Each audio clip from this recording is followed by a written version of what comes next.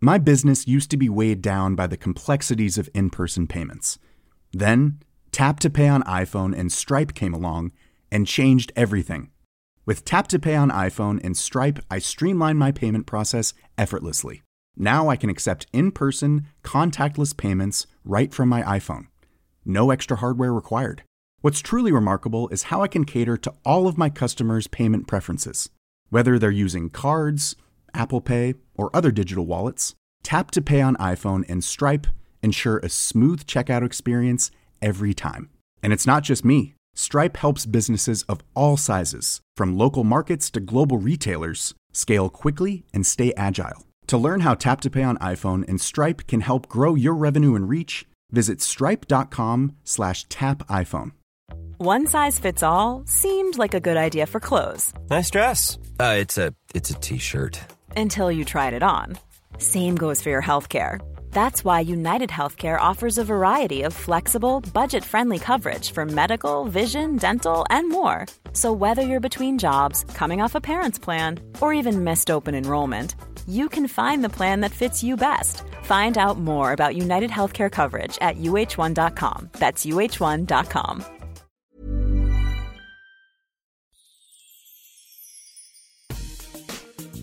Denne episode er sponsoreret af Copenhagen Venture Exchange.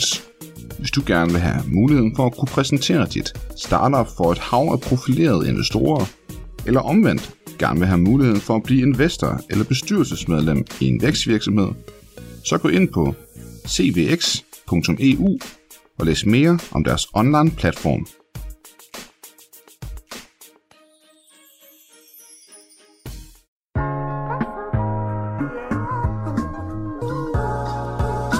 Hej, mit navn er Esben Brandborg Østerby, og du lytter til iværksætterhistorier produceret af Podtribe Media.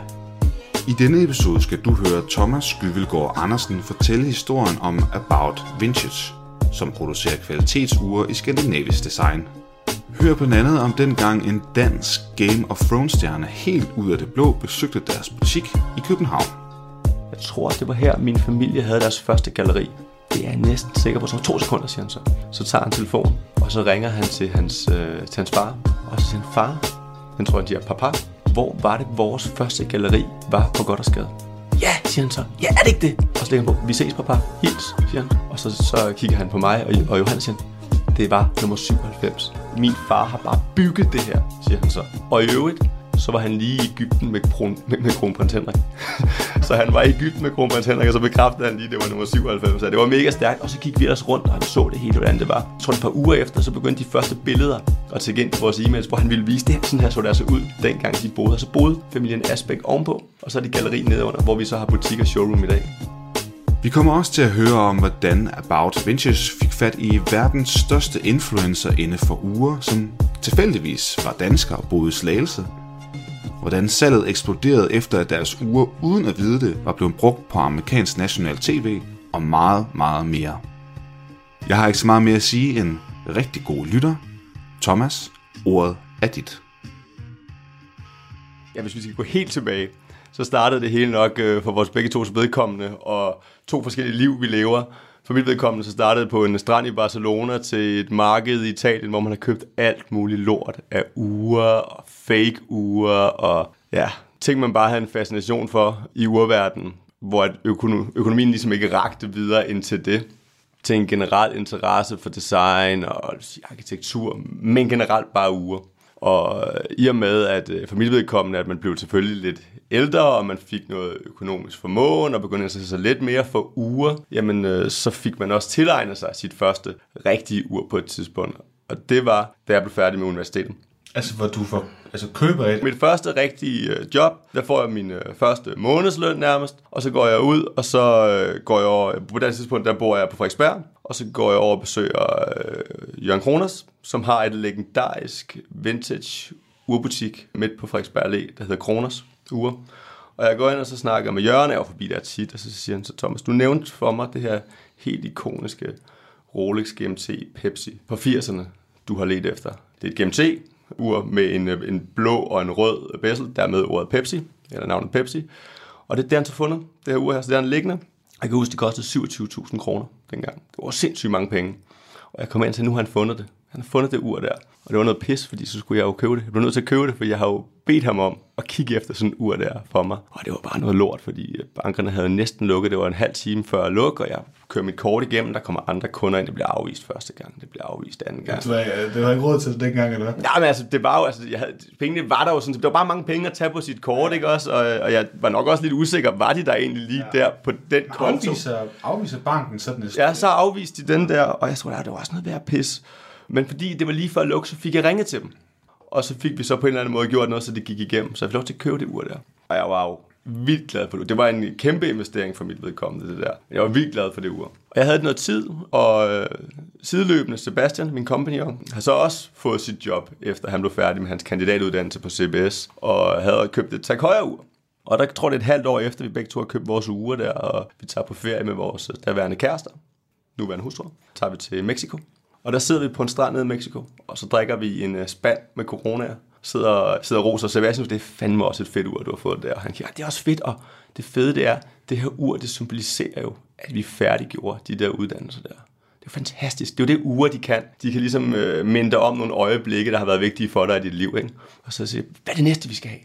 Hvad når vi skal giftes? Hvad når vi får en forfremmelse, eller jeg scorer på Saxe i Valbyhallen, eller et eller andet sindssygt, ikke? Hvad skal vi så have? Så kommer vi lidt til os selv og tænker, vi har sgu da ikke råd til det. Vi har ikke råd til det næste rigtige ur, som vi sagde, without breaking the bank. Det var ligesom der, det kom til os, at hvad er alternativet? Hvis vi skal ligge og købe uger hver eneste gang, at vi opnår et eller andet, vi synes er specielt i vores liv, jamen det kan vi jo ikke være med på. Så vi tænkte lidt, hvad er alternativet? Hvis ikke det skulle være et accessory brand, hvad skulle vi så gå ud og købe? Vi ville gerne lave vores eget urmærke. Så havde vi da blevet enige om, efter vi har fået sådan en god portion bajer, ikke? Vores kæreste, de griner af os, og det er godt med jer. Men der blev lidt hængende den der tanke omkring at lave sit eget urmærke, alternativet til uret i bankboksen. Det var grundlæggende det, som vi gerne ville skabe. Eller supplementet for den sags skyld. Så vi gik hjem, og så begyndte vi at tegne på de første uger, vi ville lave. Og vi kom frem til et ret fedt design. Og så fandt vi en mellemmand i København, fordi vi havde ikke skid forstand på produktion af de her uger her. Men vi skulle finde nogen, der var dygtige til det, og så kunne vi jo lære det.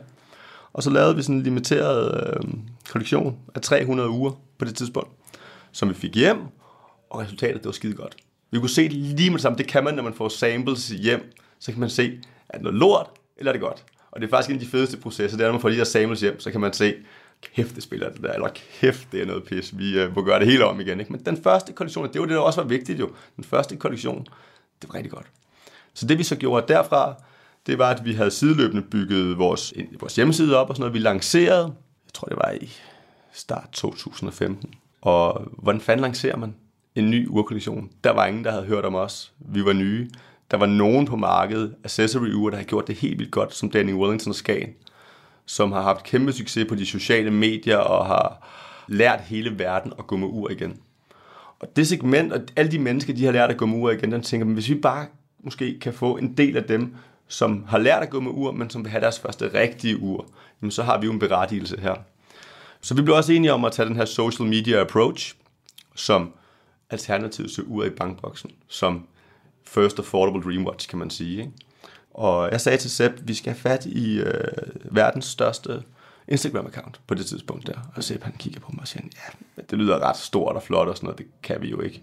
Det kan vi godt. Den hedder faktisk Daily Watch. Og det kan godt være, at vi skal til Florida for at finde ham, eller vi skal til Sydafrika, eller et eller andet sindssygt sted. Men jeg skal nok finde ham der.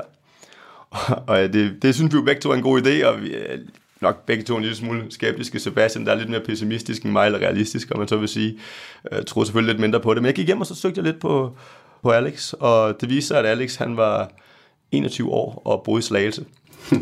Så det var ret vildt. Det gjorde det hele lidt nemmere, ikke? Så vi skrev lidt frem og tilbage og snakkede med Alex, og han kom til København, og vi havde et møde. Og da vi var færdige med det møde der havde Alex taget det hele ind, og synes det her, det var en fed idé.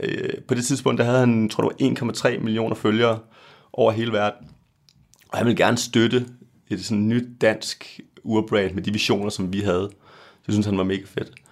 Så Alex, han postede en af vores uger og ligesom sagde, tjek lige det her ud. Det er altså et nyt dansk urbrand, det skal I holde øje med.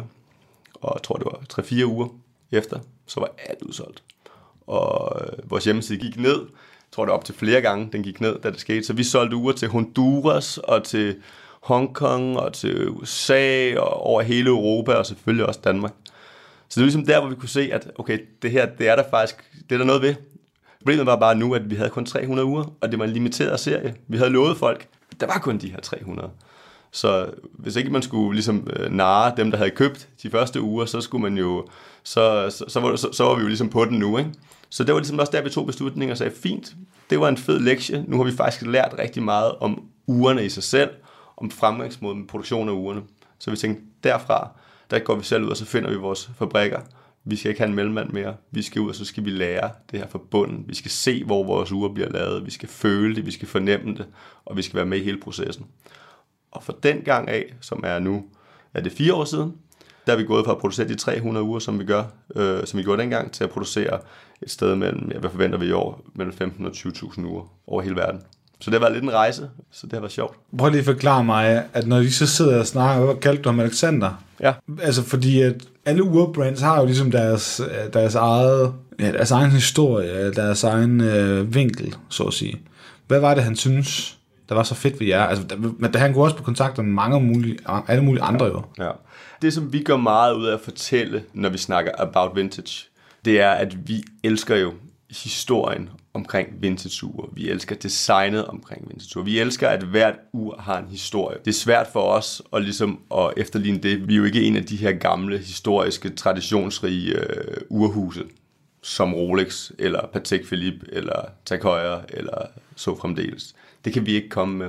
Det, vi bringer til bordet, det er ure, som ligesom er inspireret af de her klassiske vintage design. Så alle vores ure, det er noget, som du kunne gå med for 30 år siden. Du kan gå med det i dag, og du kan gå med det om 10 år, 20 år frem i tiden.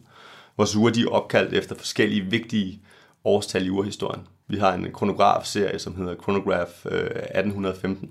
Det var året, hvor kronograffunktionen blev opfundet. Vi har et ur, der hedder 1971 Automatic. Swiss Made.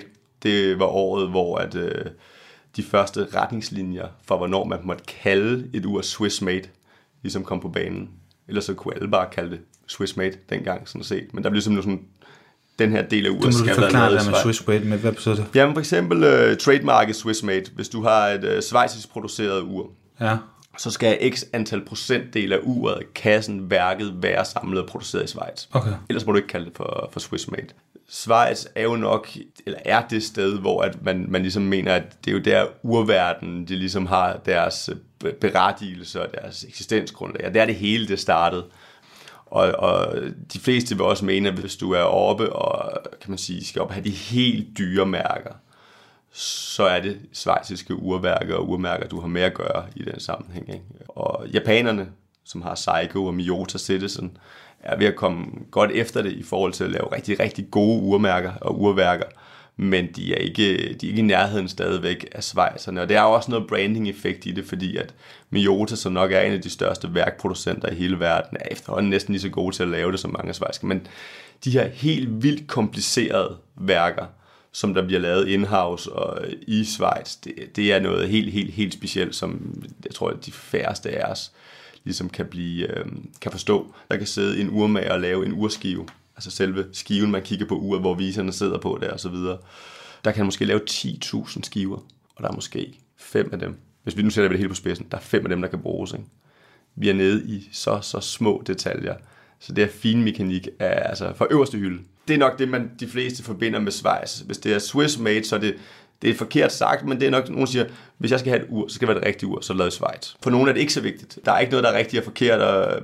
Prøv lad os komme tilbage til, da du siger, at I får så solgt de her 300 styks, efter at Alexander har delt det på hans Instagram. Hvad sker der så? På det tidspunkt, der havde vi begge to sideløbende indtægter fra andre jobs. Så det var jo mere et projekt, som der var for os om aftenen og i weekenderne. Men vi køber begge to på det tidspunkt en billet til Hongkong. Og vi rejser rundt i det sydlige Kina og besøger alle mulige fabrikker. Set alle de fabrikker, du kan forbinde med asiatisk produktion. Og så har vi set alle de steder, som du forbinder med, hvad kan man sige, europæisk produktion. Så vi har i hvert fald set alle de steder, hvor vi aldrig nogensinde kunne finde på at producere et ur.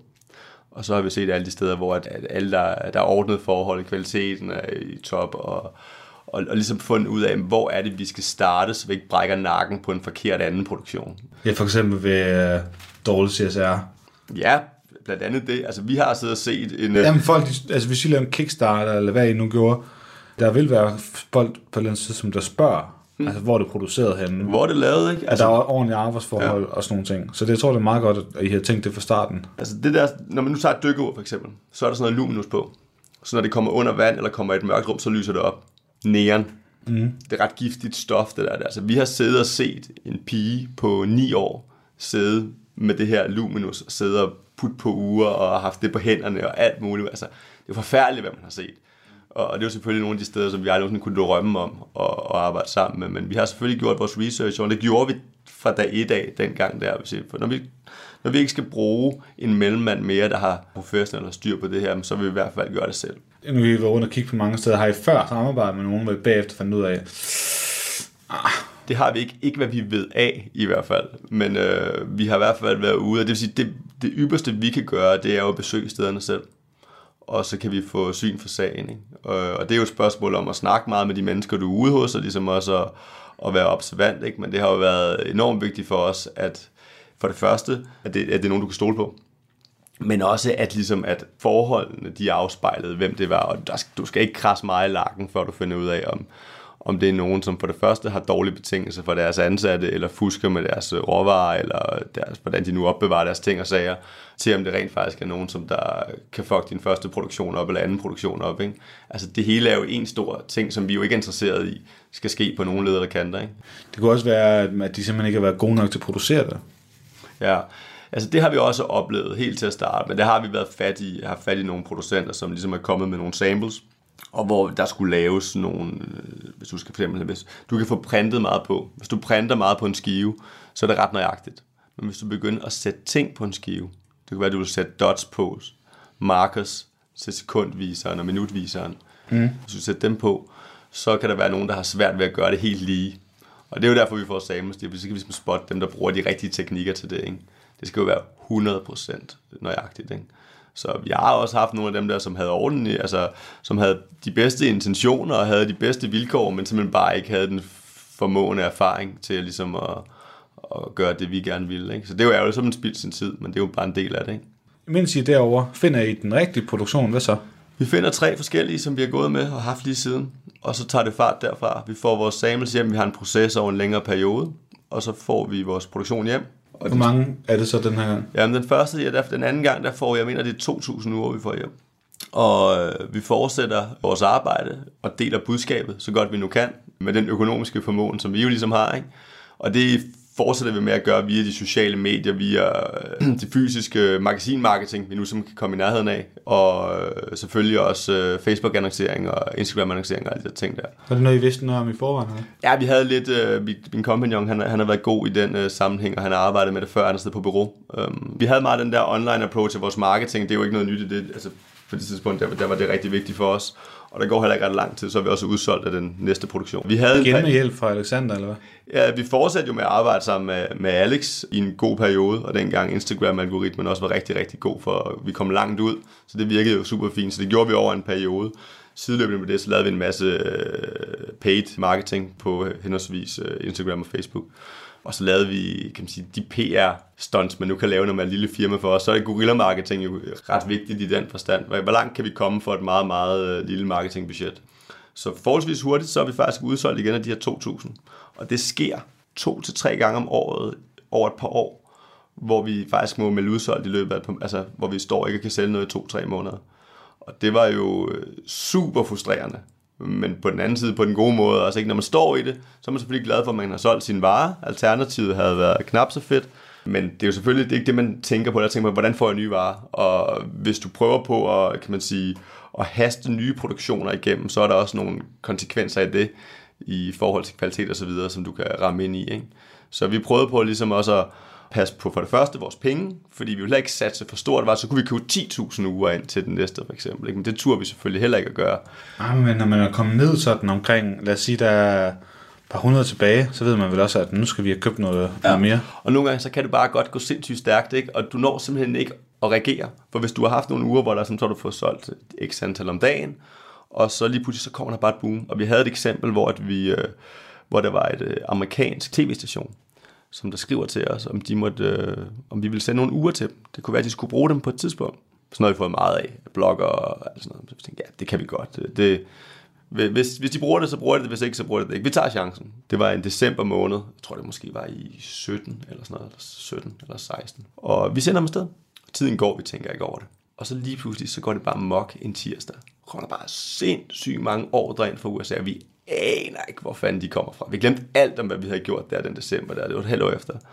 Og så viser det sig så, at man kan gå ind på vores Instagram og se den video faktisk. Vi har den under vores highlights. Så har The Price is Right, som er sådan et helt legendarisk eller lykkehjulet amerikansk program, simpelthen bragt vores uger op, hvor vi får 30 sekunder i en flot sendetid på amerikansk tv nationalt, hvor der står et panel af deltagere, der skal gætte prisen på vores uger. Folk, de gætter $2,000, de koster $350 og så videre, ikke? Det var super god, speciel marketing, men lidt legendarisk, ikke? Og jeg mener, vi kan kigge på, at de har så et seertal på 6-7 millioner per gang, de ser det. Så der må være nogen, der har siddet og tænkt, det er et flot ur, og det var faktisk ret billigt. De har jo præcis, og det er det med uger, du har ikke rigtig nogen idé, og det er jo det, vi prøver at skabe med vores design, og vores eksklusive design, vores indpakning, hele oplevelsen. Når du ser vores uger, så tænker du, hold da kæft, jeg har lige købt et ur for 2500 kroner. Det skulle da koste meget mere end det. Jeg køber ikke til. Altså, basically, du får mere, end hvad du forventer. Sådan skal det være overalt. Vores emballage kunne lige så godt være til et ur, der koster 10.000 kroner. Det har vi gjort rigtig, rigtig meget ud af til oplevelsen. Uret. Vi bruger safirglas, så du ikke kan riste. Vi bruger det bedste stål, du kan bruge. Vi bruger lækker italiensk læder. Vi gør noget ud af vores design. Fordi det er også en ting, der tit bliver negligeret. Det er, hvad er der i dit ur? Det er jo et japansk urværk, eller det er bare det her schweiziske urværk, eller et eller andet. Hvorfor skal det koste det? Hvorfor skal det? Det handler jo også om det, som folk de ikke ligesom gider sætte en pris på. Det handler jo også om designet. Hvor mange køber ikke et ur på grund af designet? Altså, det tror jeg, hvis man går ud og spørger, og du siger, hvad er det for et ur? Ej, det er et flot ur, du har. Det er nok det første folk, de siger. De siger, det er et flot ur, du har. Og derfor så må man ikke negligere selve designprocessen. Alt det arbejde, vi har lagt i at skabe den visuelle oplevelse, når du får det ur her. Ikke? Og det er det, vi kan mærke, at vi har været rigtig gode til. Det er, at vi har været kompromisløse i det design, som vi synes var fedt. I det vintage design, som vi vil skabe. Og vi plejer at sige noget med vores ur. Vi har sådan en phrase, der hedder, don't pay for history, make it. Og det er det, jeg vil sige før, da vi nævnte de her gamle huse og den historie, de har. For den har vi jo ikke. Men don't pay for history, make it. Med vores uger, der får du de her design og de her kvalitetsoplevelser. Og så er det egentlig op til dig at skabe en hel masse historier med dit ur. Så var det her ur, du havde på, da du så Bob Dylan på Roskilde Festivalen i 2019. Eller, det var sådan en sløj oplevelse for mange vedkommende, men en eller anden fed, din førstfødte, der havde du det på, da han eller hun blev født. Ikke? Kigger man ned på det ur om 10 år, ikke? Men vi fik solgt nogle flere uger, og lige pludselig så fik vi også noget omtale i medierne. Jeg tror, vi havde en artikel i Børsen. Og det var stort for os, og lige pludselig så begyndte folk også at banke på døren og spørge, om vi kunne være interesseret i at få nogen med på rejsen. Kunne vi være interesseret i måske at sælge noget af firmaet? Og det har vi jo aldrig rigtig tænkt over før. Altså, vi har bare arbejdet i det der, i vores lille osteklokke der, ikke? Hvad siger du til det så? Jamen, vi siger, altså man siger, grundlæggende på vores rejse som iværksættere, der har vi sådan ligesom en eller anden mantra, det er som udgangspunkt, vi siger sgu aldrig nej til nogen. Vi vil altid høre, hvad folk har at sige, for der kommer altid et eller andet spændende ud af det, ikke? Så vi snakkede med samtlige, der var interesseret i at investere i os. Og på det tidspunkt, der gik det ret godt. Det var også kun mig og Sebastian, der sad, men vi var gået fuldtid i 2016, og vi kunne finansiere vores liv og vores familier. Det var jo et succes i sig selv, kan man sige. Så vi havde egentlig ikke brug for penge. Vi lavede overskud, og vi havde positivt cashflow, så det var sådan en meget fin situation at sidde i. Men vi var også, kan man sige, vi havde også en anerkendelse af, og en selvindsigt, der sagde, at hvis vi skulle løfte det her til næste niveau, så skulle vi have nogen med på rejsen. Vi skulle have nogen med, der har prøvet noget lignende før. De kloge penge, kan man måske sige, ikke? Og der var også rigtig mange kloge penge, vi snakkede med. Rigtig mange dygtige mennesker, men ikke nogen, der passede ind til det, vi ville. Og det var så der i 2018, hvor vi faldt i snak med Stær, som er nok Danmarks største urdistributør, grossist. Og der står for brands i Danmark, som Danny Wellington, Oris i Skandinavien, Casio, som man også kender, har haft et hav af mærker, har simpelthen drevet urvirksomhed på distributørniveau i 50-60 år. Og dem har vi et møde med Bjarne og Jakob, som har os der. Og det er en familieejet virksomhed, så det var Bjarne, som er den yngre generation, faktisk på alder, eller Jakob er den yngre generation, som er på vores alder, i start 30'erne, og så var det Bjarne, hans far, som vi sad der og havde et møde med, og det var altså bare nogle fede fyre, synes vi. På derværende tidspunkt, synes vi stadigvæk. Men vi kunne se, der var andet end bare penge der. Der var nogle pissehamrende dygtige mennesker, og nogle fede mennesker, man havde lyst til at sidde og drikke en bajer med, hvis det var det, man skulle. Så vi valgte at lave en aftale med dem, og solgte i 2018 25% af virksomheden til Stær AS. Og vi har arbejdet sammen med dem i et godt års tid nu, cirka. Og det har været det hele værd. Vi har efterhånden brugt alle de penge, de kom med, men vi sidder ikke tilbage med en følelse af, at nu er de penge væk, hvad fanden skal vi så? Hvordan er man ledes? Vi sidder med en partner, så det er det bedste råd, jeg kan give til folk derude også, det er, altså, hvis man skal tage nogle penge ind, og man i hvert fald kan vælge en lille smule fra hylderne, jamen så tage nogen ind, som for det første, det giver jo også lidt sig selv, som du kan godt med nogle gode mennesker, men også nogen, som kan bringe noget til bordet selvfølgelig, ud over penge. Altså en aktiv investor, og de har været super aktive. Vi har rejst rundt omkring i verden og været forskellige steder hen med dem, og de har været super gode til at hjælpe. Fedt. På daglig basis. Så det var ligesom, man kan kalde det for en eller anden form for milepæl på vores rejse, ikke? Det var, at vi ligesom fik nogen med, som kunne støtte os i det, og nogen, der havde noget erfaring inden for urbranchen. For det er en rusten branche, globalt set også. Altså, der er nogle ting, hvor vi sådan helt grundlæggende, når vi skal ud og kigge på forhandlere. Nu har vi været meget online, nu begynder vi at få nogle forhandlere på, hvordan er det? Det er en helt anden forretning at være ude og skulle ud til en urmager. Jamen altså, hvordan er det, vi lige gør det? Hvordan er det vores displaying lige pludselig? Hvad fanden er display i øvrigt? Altså, hvordan viser vi urene ude i en butik? Og hvordan lærer vi personalet op i Hongkong og på Mykonos, og hvor vi ellers er repræsenteret over hele verden nu efterhånden, ikke? Men man kan sige, en del af den måde, vi har arbejdet på, det er ligesom at arbejde med nogle mennesker, som synes, det vi lavede er cool, og få smidt vores ur afsted på nogle mennesker, som ligesom havde noget eksponering. En af dem, og en meget fed historie, der faktisk er omkring, det er Pilu Asbæk. Pilu, han kommer ind i butikken, og han har set vores ure, og vi har ligesom aftalt med ham, Pilu, kom forbi butikken en eller anden dag, og se om der er noget, du synes er fedt. Her, hvor vi sidder nu. På Gothersgade. På Gothersgade 97. Og Pilu, han kommer sammen med en af vores andre kammerater, som vi kender, som også er skuespillere. Så Johannes og Pilu, de kommer ind, og Johannes introducerer Pilu, Thomas, og vi står og snakker og smalltalker lidt, og man bliver sgu lidt smule starstruck, når der bare står en af Danmarks største skuespillere. Game of Thrones og Spis, og hvad fanden han nu ellers har spillet med i, og har gjort et rigtig godt stykke arbejde, ikke? Og fed fyr, sjov fyr, og en mega fede anekdoter, han ligesom kan fortælle, ikke? Og vi står der i butikken, og jeg tror, den første halve time, den går med bare at stå og sludre. Og lige pludselig siger han, så kigger han op, han vidste det faktisk ikke på forhånd, siger, den her byggestil, nu sidder vi i et gammelt galleri nu, det kan lytterne jo ikke høre, vel, men vi sidder i et gammelt galleri med en hel masse historie, og det er bygget på en meget, meget speciel måde. Der er 5 meter til loftet, der er nogle specielle hvælvinger i væggene, og alt sådan noget. Lige nu skulle et eller andet ned fra Santorini, eller sådan noget på en eller anden måde, ikke? Det er meget specielt i København. Men Pilu, han kigger sådan ud, og så siger han, jeg tror fandme det her, det var vores første galleri i Asbæk-familien. Pilu Asbæk, han kommer fra en gallerifamilie, der stadigvæk har galleri, og hans bror, han har Galleri Asbæk nede på Bredgade nu. Det er sådan meget legendarisk. Han siger, jeg tror, det var her, min familie havde deres første galleri. Det er jeg næsten sikker på. Så 2 sekunder, siger han så. Så tager han telefonen, og så ringer han til hans far, og så siger han, far, så tror han siger, papa, hvor var det vores første galleri var på Gothersgade? Ja, siger han så. Ja, er det ikke det?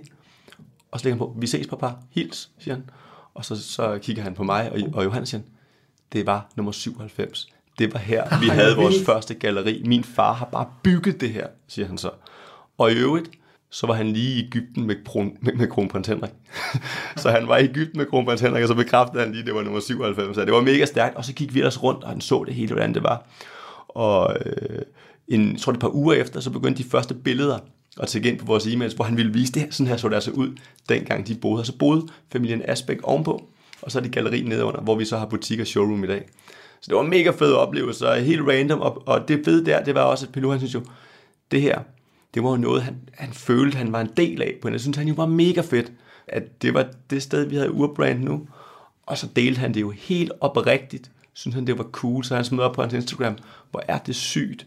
Jeg står her i vores første galleri. Uden at vide det. Hvor det danske urbrand About Vintage er nu, så smed han det ud til hans følgere, ud til 300-400.000 mennesker. Ja. Det var jo genialt på alle, fordi vi har en fed historie, og vi fortæller den til alle, der kommer ind. Jeg bruger den historie der. Der er også en god historie. Ja, og vi fortæller det til alle, og folk synes, det er mega fedt, ikke? Og det var på den måde, at Pilou han delte, det var super god PR for os, ikke? Så den slags har været rigtig, rigtig vigtigt for os at guld værd, at vi ligesom har fået nogle mennesker, der jeg kan huske, så skriver jeg helt random til Helena Christensen. Skriver, Helena, hun er jo sådan, kan man sige, en ikon, specielt for drenge i min alder. Skrev, Helena, kunne du tænke dig at gå med en About Vintage-tur? Og skrev til hende på de sociale medier. Og jeg tænkte, jeg får ikke svar, men nu skriver jeg, så ser jeg, hvad der sker. Og så går der et par uger, og skriver hun, hej Thomas, jeg går faktisk ikke med ur, og har ikke gjort det i mange år. Men nu sidder jeg her i min lejlighed i New York. Hun bor i New York. Og tænker, det kunne da være meget sjovt. Du laver nogle fede ure. Det er sgu fedt, det er dansk, det vil jeg gerne støtte. Så det kan vi da godt finde ud af. Og jeg lover ikke noget. Altså, det er ikke sikkert, at jeg gør noget for det, eller jeg kan hjælpe jer, men vi sender sgu et ur til Helena Christensen, så sender vi et ur til Helena Christensen. Og New York. Ja, præcis til New York. Og jeg tænker ikke videre over det. Det er også der, vi har taget chancen nogle gange, med bare smidt noget af sted. Ikke? Selvom at det også er mange penge, og bare sender sådan, nu tog vi chancen. Jeg tror, det går 4 måneder, så sidder jeg på en ferie i Thailand med min familie, og så tækker der et billede ind, og så skriver Helena, hej Thomas, jeg havde dit ur på til en galleriåbning i går. Jeg fik taget det her billede her. Værsgo, det må du gerne bruge. Det var genialt, for så kunne vi jo... Det var som sådan ikke noget, hun delte på hendes egne sociale medier, men jeg kunne få lov til at vise på vores Instagram og vores Facebook og vores... Prøv at se her, Helena Christensen, hun går med vores ur. Og det er en kæmpe endorsement for os, ikke? Så det har været noget af det, vi har brugt rigtig meget og forsøgt at bruge. Ikke pushe noget. Hvis folk har synes det har været fedt, jamen, så er de delt det oprigtigt, og det er lidt det, som vi har brugt meget, ikke? Det er sjovt faktisk, jeg kom til at tænke på, at Coca-Cola, at de i deres marketingsafdeling bruger et sted mellem 5 og 10% på at eksperimentere. Altså alt det andet er traditionelle medier, eller nymoderne medier. Men 5-10% det bruger de på at teste nye ting. Nu er det selvfølgelig ikke det helt det samme, men jeg tror, at filosofien i at bare prøve noget af, for at se, om kan det virke, er god. Altså, det er en god læring i den her sammenhæng her. Men jeg selvfølgelig sige, at det er lidt tilfældighedernes spil, at Pilou Albo ikke selvfølgelig kommer ind, og at var det Alexandersen, ja? At han tilfældigvis var fra Slagelse, og altså på den anden side. Men fedt alligevel. Ja. Hvis I ikke havde forsøgt, eller ikke fortæller den historie, jamen så ligger den jo bare her. Altså det der med at få en mulighed, og så gribe den, det er noget af det, vi har gjort rigtig meget i. Og det kan både være farligt, og det kan være... Vi har haft mange folk, der har taget fat i os og sagt, nu kunne jeg godt tænke mig at åbne en flagship store i Islamabad. Så er der bare nogen, der skriver til os fra Islamabad, ikke, og vil gerne åbne. Og så har vi jo taget timelange møder med en gut nede fra Islamabad, hvor han ligesom helt nøjagtigt har fortalt os, hvordan den her butik, den skal være der, og der, og der, og der. Og de snakker har vi taget, og de er jo aldrig blevet til noget. Og vi har også taget snakken i Brasilien, og vi har taget snakken i Jakarta, altså de vilde steder. Men i dag, der har vi også en lille afdeling nede i Dubai for eksempel, fordi der kommer en gut ind i vores butik, nede på Frederiksberg Allé, og siger til os, det er pissefedt, det I laver, jeg vil lave det her i Dubai. Jeg vil være About Vintage Dubai. Og det er Sebastian, der sidder der på det tidspunkt, så jeg er der ikke. Og Sebastian fortæller mig om ham der gutten, der kommer ind. Og synes, det er det fedeste at vil tage os til Dubai, og hvis der er en afdeling dernede, og sådan noget, jeg siger, kan du ikke høre det selv? Alle alarmklokker ringer her. Vi ved ikke, hvem det er. Dubai, det er bare for hurtigt. Det er simpelthen for hurtigt for os.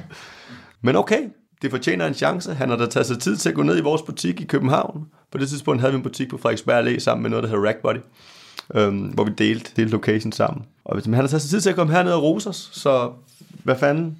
Vi hører, hvad han har at sige.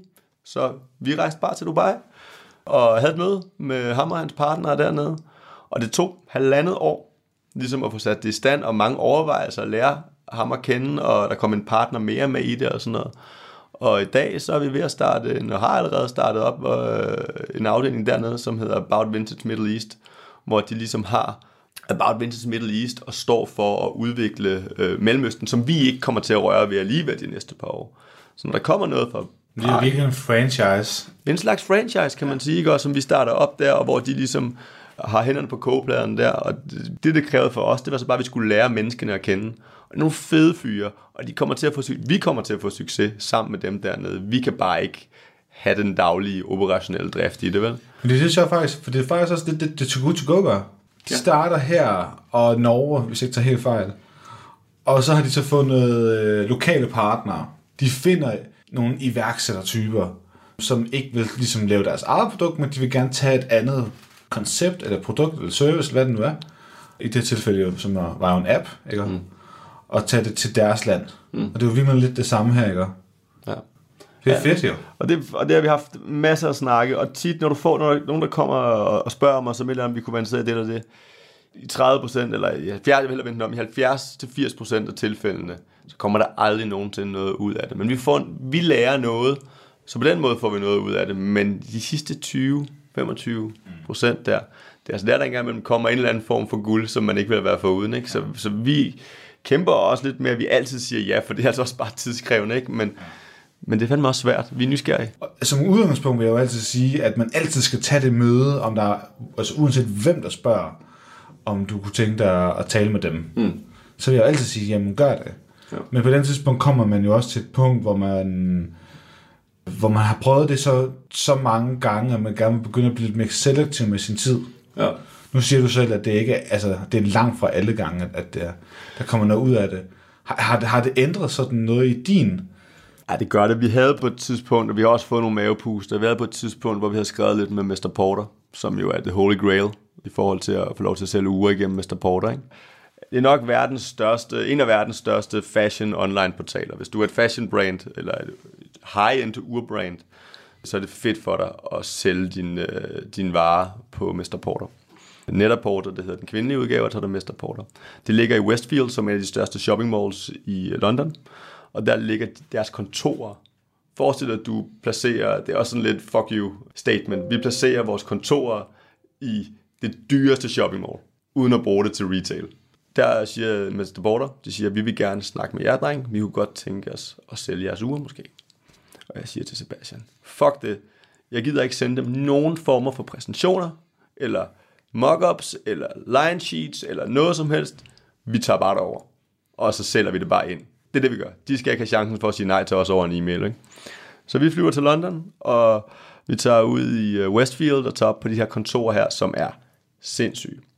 Og vi kører op ad rulletrappen og kommer op i de vildeste, der er jo nok 2.000 mand rundt i et åbent kontor, og det var kun ned mod Mr. Porter. Vi kigger den anden vej, så var der Net-a-Porter, dobbelt så stort. De fedeste mødelokaler med kæmpe skærme, og vi har præsenteret på vores laptop så mange gange, at jeg prikker sig på skulderen, da vi går ind i og siger, nu får du lov til, for han har lavet en killerpræsentation, nu får du lov til at præsentere på den der fladskærm der på 200 tommer, ikke? Og jeg kan bare se, ja, det bliver fedt, det bliver skide godt, vi kommer til at næle den. Går han bare forbi dem der. Så er der et lille kaffebord i midten af de her 400 skrivebord, lige i midten. Så sætter han sig bare der.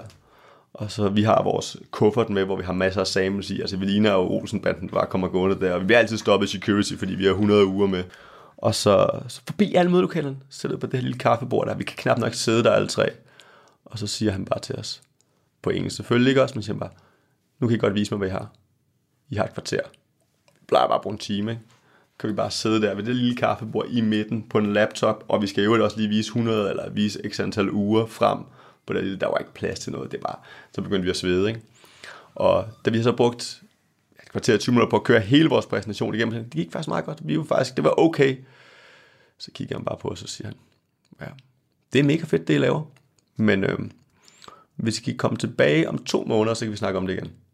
Og bare sådan, fuck, vi er lige rejst til London, altså for at have den her snak, og så siger du til os, at vi kan komme tilbage om 2-3 måneder og snakke en gang til. Fuck dig. Ja, fuck dig, mand. Og der var også bare sådan lidt, jeg tager ikke til London, eller nogen som helst steder igen for nogen, for ligesom at få den der kastet i hovedet, ikke? Ja. Så vi har også fået nogle mavepuster, men altså hvad fanden, man lærer en masse af det, vi har fået en fed historie, vi kan fortælle, og vi skal tilbage igen, altså nu tager vi tilbage igen, og så får vi lukket den aftale der, ikke? Men det er også hårdt arbejde, ikke? Det er meget sjovt, på godt noget. Men hvis han godt forvejen er I tog over? Altså det... Ja, hvis godt vi kommer på Danmark, ja.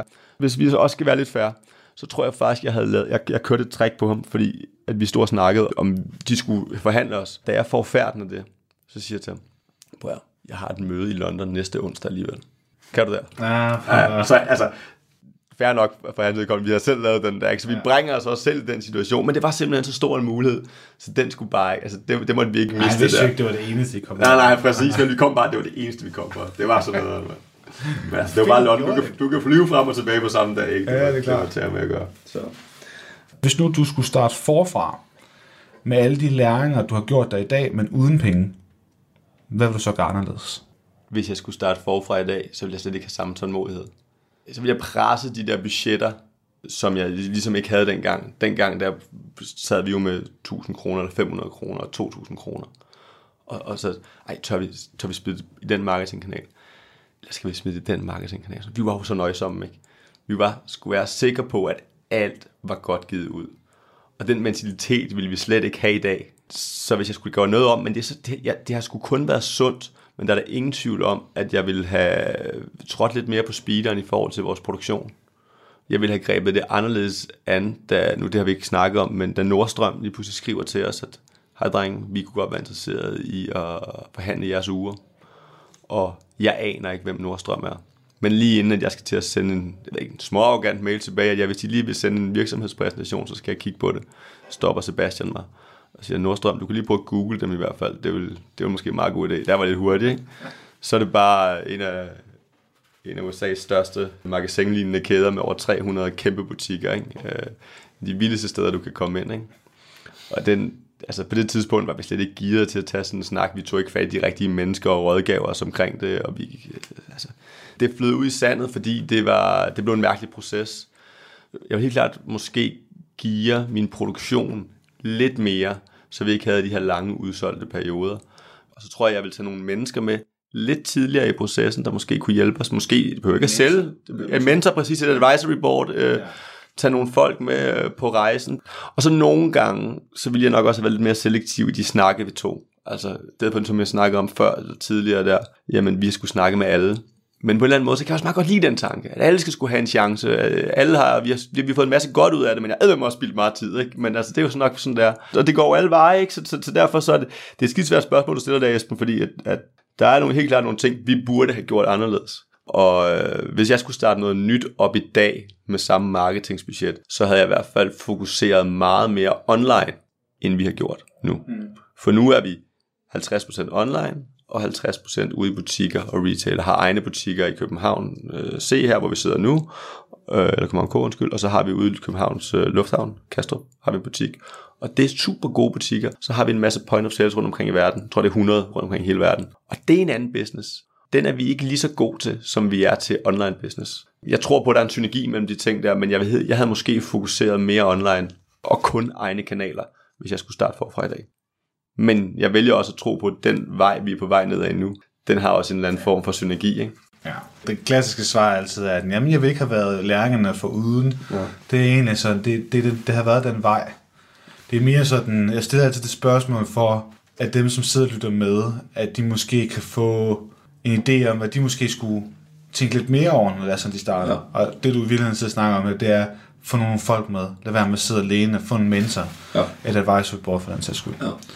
Hvad nu, hvis du skulle nominere en til podcasten? Altså en anden case, en anden iværksætter? Jamen, så nævnte jeg nævnte det første sted, vi faktisk sad, og det første rigtige kontor, mig og Sebastian havde, det var på Frederiksberg Allé 7. Og det var helt random, at jeg sad inde på boligsiden, og så, eller hvad det hed, boligportalen eller sådan noget. Vi skulle have vores første til at trykke på alle mulige forskellige ting. Jeg ved ikke, hvad fanden jeg lavede. Men jeg var kommet til at trykke på et eller andet. Så ringer telefonen ned fra Frederiksberg Allé, der lige var åbnet en ny interior concept butik, der hedder Rackbody. Og grundlæggende så solgte de en masse interiør, men der er sådan hovedvirke, det er, at de laver garderober og tøjstativer ud af vandrør. Og de siger, kom herned og sig hej til os, og vi sad faktisk lige ved siden af, ikke mere end et par 100 meter, så vi gik ned forbi sådan en sommerdag, gik mig og Seppen forbi og hilste på Lasse og Martin, der har Rackbody. Og vi blev lynhurtigt pisse gode venner, og vi flyttede ind på deres kontor dernede, og havde butik, hvor vi havde en væg med ugerne. Det var første gang, vi havde vores egen butik, og så var deres salgsassistent, der solgte vores uger, og de fik en cut af det og sådan noget. Det var en super fin måde. Det var derfor, vi testede vores første egen butik af. Men vi er rigtig, rigtig tæt med Rackbody i dag, og det er nogle af vores nærmeste venner, og vi sparer med dem rigtig meget. De har en fed virksomhed, en vild case, og de vækster helt, jeg tror, deres største marked nu er Tyskland. Godt i gang i Frankrig, rigtig, rigtig gode og stærke i Danmark, og har de kan nogle vilde anekdoter, altså de samler tøjstativer ud af vandrør. Det er vildt spændende. Altså, det vil jeg en varm anbefaling. Snak med Lasse derfra. Han kan nogle røverhistorier også. Fedt. Så. Det vil jeg prøve at tage fat i. Ja, gør det. Skal du gøre. Thomas, tusind tak, fordi at jeg må komme herud på Gothersgade 97 i jeres utrolig fine lokaler og høre om jeres rejse. Så det skal jeg tak for det. Tak, du er velkommen. Fedt. Det var altså den foreløbige iværksætterhistorie om About Vintage. Jeg håber, du nød det. Og hvis du gjorde, så husk, at du kan gøre dagens gode anmeldergerning ved at bruge sølle 1 minut af din tid på at smide os 5 stjerner, der hvor du lytter til podcast. I næste episode skal du høre serieværksætter Thor Angelo fortælle historien om både Language Wire og Order Yo-Yo. Det er altså en erfaren herre, som har rigtig mange gode råd med til andre iværksættere. Når jeg kigger på succesfulde iværksættere, især i starten af processen, så tror jeg, det er vigtigt, at du er lidt en alt mulig mand, altså, og du kaster dig over udfordringer, og min erfaring nu er, at der er ikke noget, der er for svært. Altså, man skal bare kaste sig ud i det og få det løst. Så jeg tror, et iværksætter-DNA, det er meget det der med, at du har drivet, og du bare lykkes med det, og du bare bliver ved. Eller prøver andre ting, men bare, har fokus på målet. Glæd dig. Og ellers er der ikke så meget mere at sige end, kan du have en rigtig god entreprenant dag, til vi høres ved igen. Hej.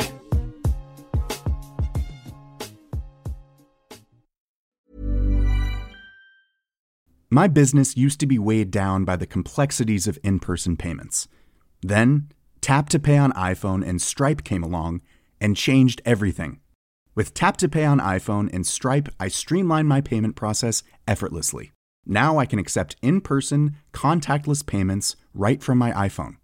No extra hardware required. What's truly remarkable is how I can cater to all of my customers' payment preferences.